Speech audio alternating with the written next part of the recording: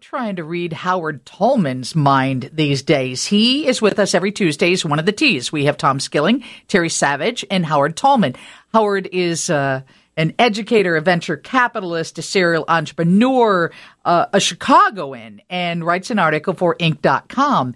And I read your article, and I'm like, Howard's mad. Howard is upset today. And, well, when you wrote it, obviously, and then I just got the other piece you sent, and I see that you are obviously, and you've been frustrated with the city that you love so much. So where do you want to start?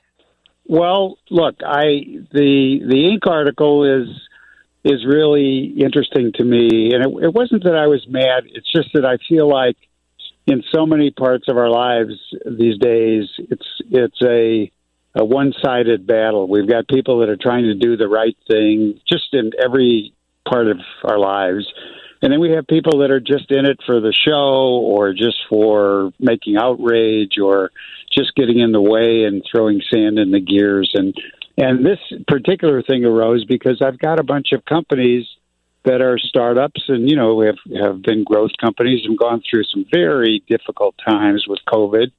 And part of the problem was they were trying to do it the right way, and they were competing with people that just weren't, that just literally were doing it with cheaper parts or with offshore labor or with the wrong ingredients. And there's only so much that you can say to a customer that doesn't convert from complaining to whining, and yet, at the same time, it's hard to say what do you tell somebody when they say, look, this person is actually risking the health of other people, and we've had these problems in the past, the Theranos things and stuff like that, where eventually the truth comes out, but.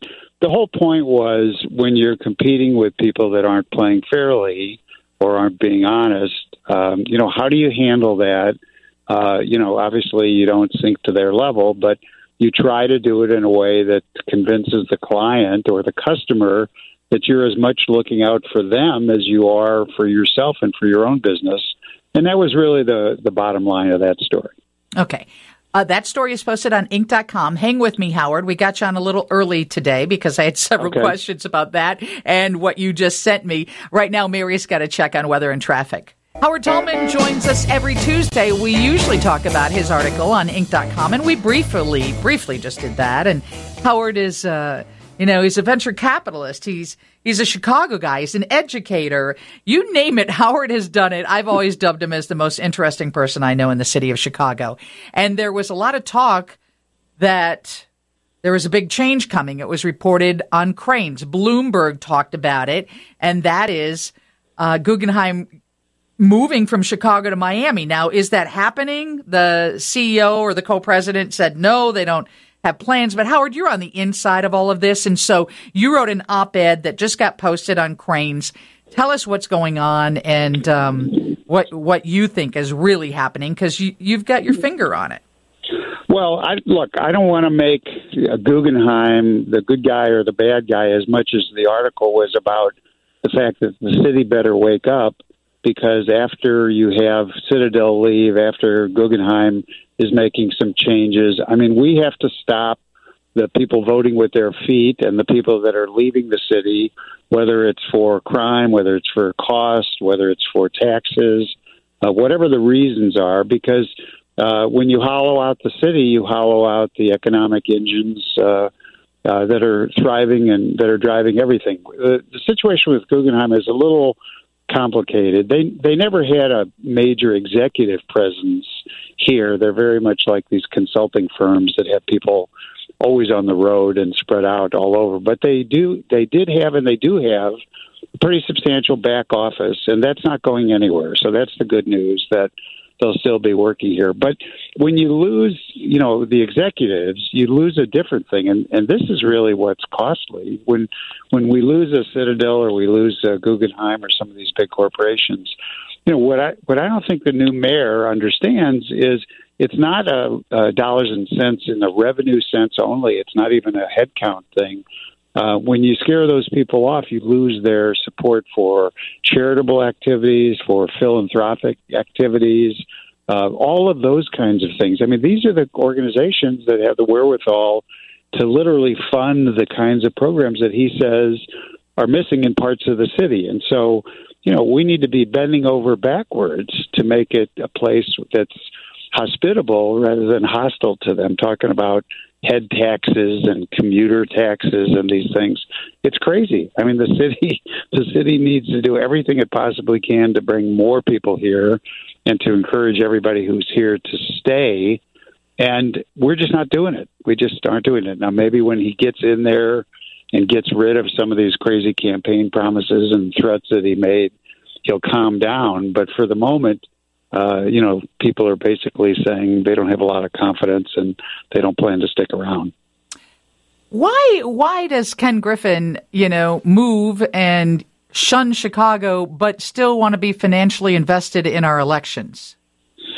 Well, I think that's an interim kind of thing. I think that he may want to do it for one more cycle, but then these people are going to disappear. I mean, their interests are going to focus elsewhere.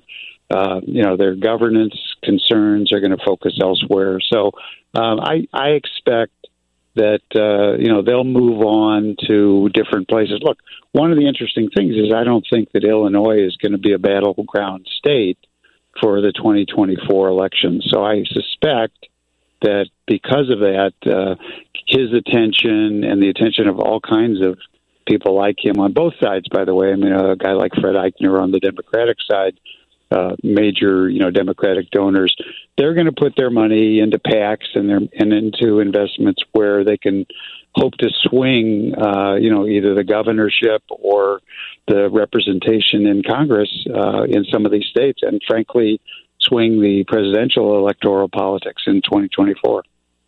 What do your people tell you about the Democratic National Convention being held here? Well, I think that we're lucky that the craziness that we had over those couple of days happened after they made the announcement, because I honestly think they might have rethought whether they wanted to be spending a week of having their featured convention in the city where the kids were rampaging over the weekends and where they were running around like, creating all kinds of mischief and burning buses and, torching police cars. I don't think that's a good look for anybody's convention. So I think that, they're in it, and hopefully they'll have a strategy or a plan to control some of those kinds of problems. But, I suspect I literally had a couple of people say that they had just signed real estate leases.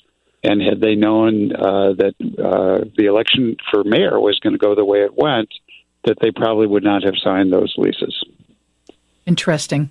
You can go to Tullman.com. That's TULLMAN.com. His op-ed piece we just talked about is posted on Cranes. And as always, Howard, we appreciate your perspective and the fact that you join us. Thank you, and good talking to you, Lisa. Howard Tullman on 720 WGN, sponsored by CareerVision.org. A lot of questions coming in about farming and dust storms shutting down I-55 again and finger pointing going on. We'll talk to Tom Skilling about what happened yesterday. Has it happened in the past? Should you be pointing fingers? That comes up after Steve's News, a bit after Steve's News, because that is next from the Northwestern Medicine Newsroom, and Tom Skilling joins us at 3:37. So thank you for listening. On air, online, all the time. Chicago, WGN.